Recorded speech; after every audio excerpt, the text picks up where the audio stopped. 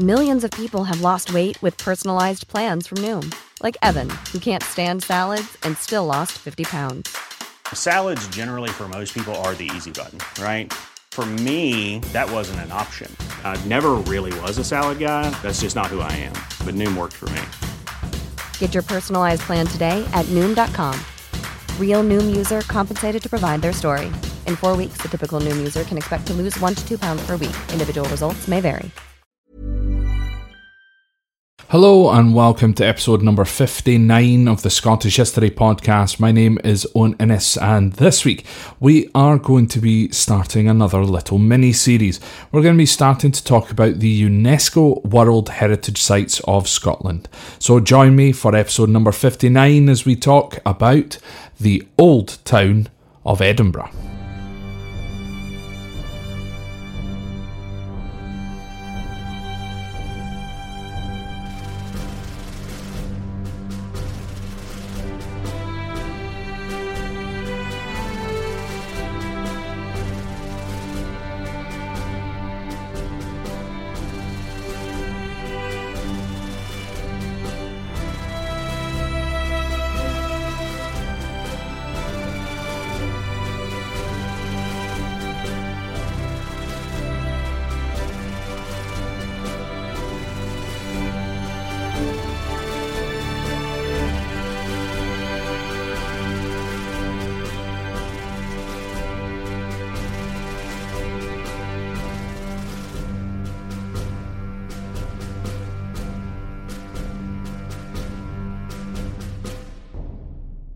So today we are going to start learning about the UNESCO World Heritage Sites of Scotland. Now we have already covered one of them as such, that one being the Heart of Neolithic Orkney, but I will, although briefly, cover that topic once again. The first thing to clear up then is what is UNESCO and what is the big deal behind it. UNESCO stands for United Nations Educational, Scientific and Cultural Organisation. They were founded on the 16th of November 1945 in the wake of the Second World War. The idea was to bring nations together through education, social and human sciences, natural sciences, culture and the sharing of information. Now, while Scotland has 6 UNESCO World Heritage Sites, Italy has the most with 51. China has 48 and Spain has 44. The top UNESCO sites in the world are arguably the Nubian monuments in Egypt as well as the Great Pyramids, Kathmandu Valley in Nepal, the Cape Floral region in South Africa, Machu Picchu in Peru, the Great Barrier Reef in Australia, Bruges in Belgium, the Great Wall of China, the Taj Mahal in India, and Petra in Jordan. There are literally hundreds more, so if I was you, I'd go and check out unesco.org to find out more. That's unesco.org and find out some more about these wonderful, wonderful places.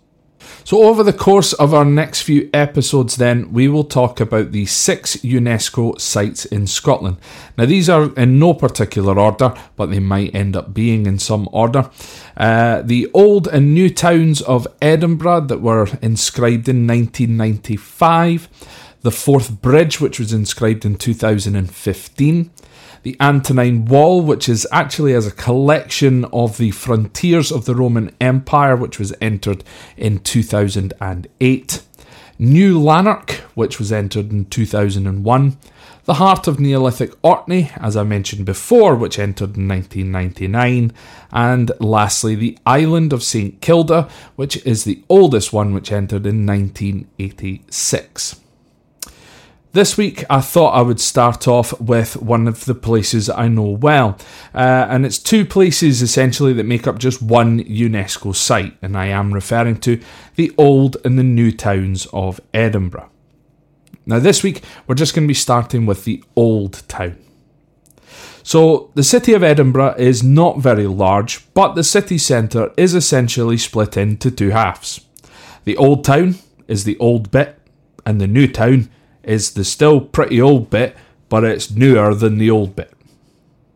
I hope that makes sense. The old town consists of 8 different areas. You have the Royal Mile, the Grass Market, Edinburgh Castle, the Canongate, the Cowgate, Holyrood, Croft and Ree, and the Westport.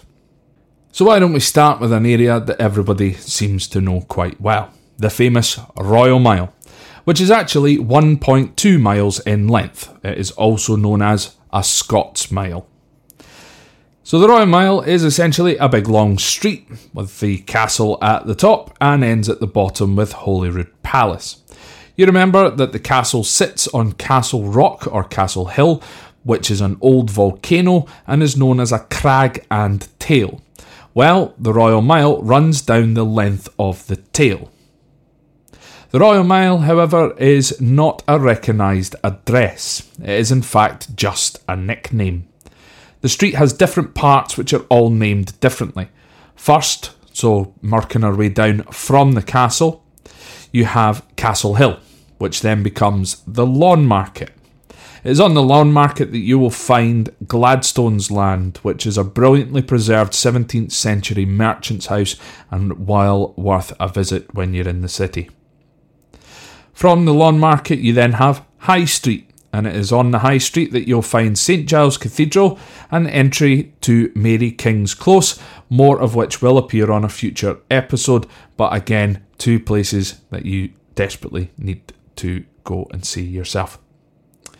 Now, just before you leave the High Street, you will pass John Knox's house, the reformer John Knox, and the World's End pub.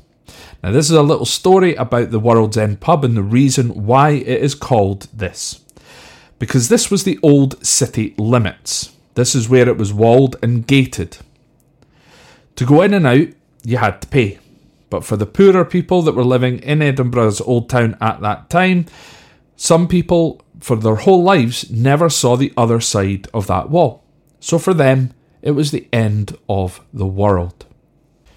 Now from here, it's on to the Canongate, featuring the Scottish Parliament building, whether you like it or not. And finally, there's a little road, a little path almost, called Abbey Strand, which is just a short road into Holyrood Palace. So you can understand why it's called the Royal Mile. Really, when you think about it, you have the castle at the top, an old royal residence, and Holyrood Palace, a current royal residence, at the bottom. So running off of the Royal Mile, there are tons of alleyways. Now, these alleyways we call closes, presumably because they're quite small and you are therefore quite close to the walls. By far, my favourite close has to be Flesh Market Close. Just purely for how morbid the name sounds. Flesh Market Close. The Flesh Market, however, is the Scots term for a butcher's market. If you like your crime fiction though, I do highly recommend the Rebus novels, so the John Rebus novels by Ian Rankin, which are mainly set in Edinburgh. One of those novels he happened to call Flesh Market Close.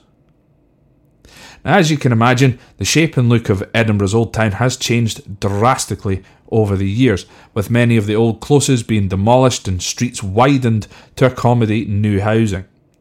The Canongate, for example, in more recent times, has had a lot of new buildings put up. The previously mentioned Parliament building is one of them, alongside a plethora of new student accommodation have been erected in recent times. So now we'll move on to the Westport. Now the term port means gate, so it's the West Gate. So like at the World's End, the World's End section would have been referred to as a port.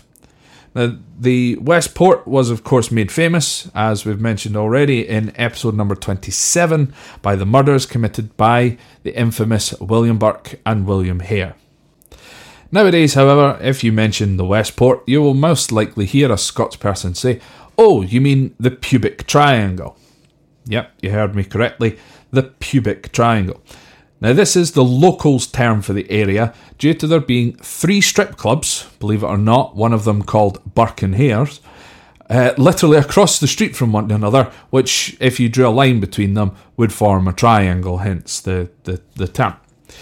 Now, if you're on the Westport heading east, you would arrive then onto the Grass Market.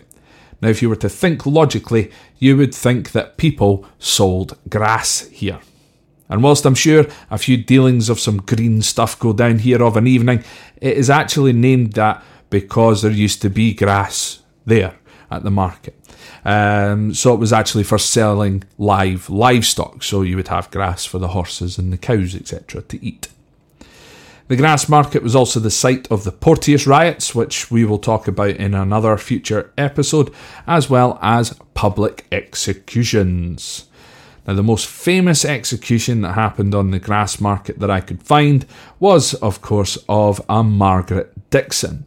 She was convicted of killing her newly born baby, and she was hanged in August of 1724. As her body was being taken to Musselburgh for burial, I presume, her family stopped to eat and drink at an inn on the way back. But they heard banging coming from the coffin. Margaret was still alive. However, because her punishment had already been carried out and had been legally declared dead, she could not be sentenced again. She lived at least for another 40 years and would even had to remarry her husband because technically death had parted them. Because of this instance, the words "until dead" were added to all sentencing to ensure that this would never happen again. So you will be hanged until dead. From then on, Margaret Dixon was referred to as Half-Hangit Maggie, meaning half-hanged Margaret. And now there is a pub on the grass market which is named Maggie Dixon's Pub. So it's a fine drinking establishment if, again, you happen to find yourself there. Now, there are now plenty of pubs on the grass market, and if you happen to indeed find yourself there, mine is a pint of Guinness in the Black Bull. Great pub, great people, great atmosphere, well worth it. Now, continuing east from the grass market, you eventually find yourself on the Cow Gate. Again, full of accommodation, pubs and clubs. The best pub, in my opinion, on the Cowgate being Bannerman's. Good pints and even better music. The Cowgate again has market roots, as this street is mainly where the cattle were driven down to reach the grass market. It was originally named in the 1490s as Via Vacarum, the Way of the Cows, to show its true meaning. Now, Sir Walter Scott, the famous Scottish author and poet, was born on the Cowgate, or just off of the Cowgate, in a property in 1771. I'm sure eventually we will have a full episode just about Sir Walter Scott, but that'll come up at a later date. So there we have it. This is an episode where I thought I would actually be able to end up killing two birds with one stone and talking about the new town and the old town in the same episode. However, after doing the research, it seemed that it would be better to to split them up into two separate episodes. So once again, folks, I just want to say thank you very much for your patience in waiting for a new episode. I have started a new job. I am no longer working nights, which is great. So basically, my episodes will still be uploaded on a Sunday, but they might not be uploaded at the usual time that they have been. I usually upload them first thing in the morning, for example, so they're up there before everybody even wakes up, kind of thing. Whereas now, I have to record in the late mornings and early afternoons here because I'm working during the day now, which is fantastic. So join me next time, where of course we will find out about the new town of Edinburgh. If there is anything that I have missed and you want me to include in the next episode before we move on to the new town, please let me know. You can do that via the website, which is www.scotthistorypod.com. You can send me an email, which is scotthistorypod@gmail.com. You can contact me through social media. That's Facebook, Instagram and Twitter. Just search for Scottish History Podcast. And lastly, if you do wish to contribute to the running costs, to help with the running costs, I should say, of this podcast, which is greatly appreciated, you can do so through Patreon. That's patreon.com/Scott History Pod. and you can donate once a month to the podcast. You do not have to, but it's great of you to do so if you do wish to. So once again, folks, join me again next time. Next time we will be talking about the new town of Edinburgh. Have a good week. Speak to you later.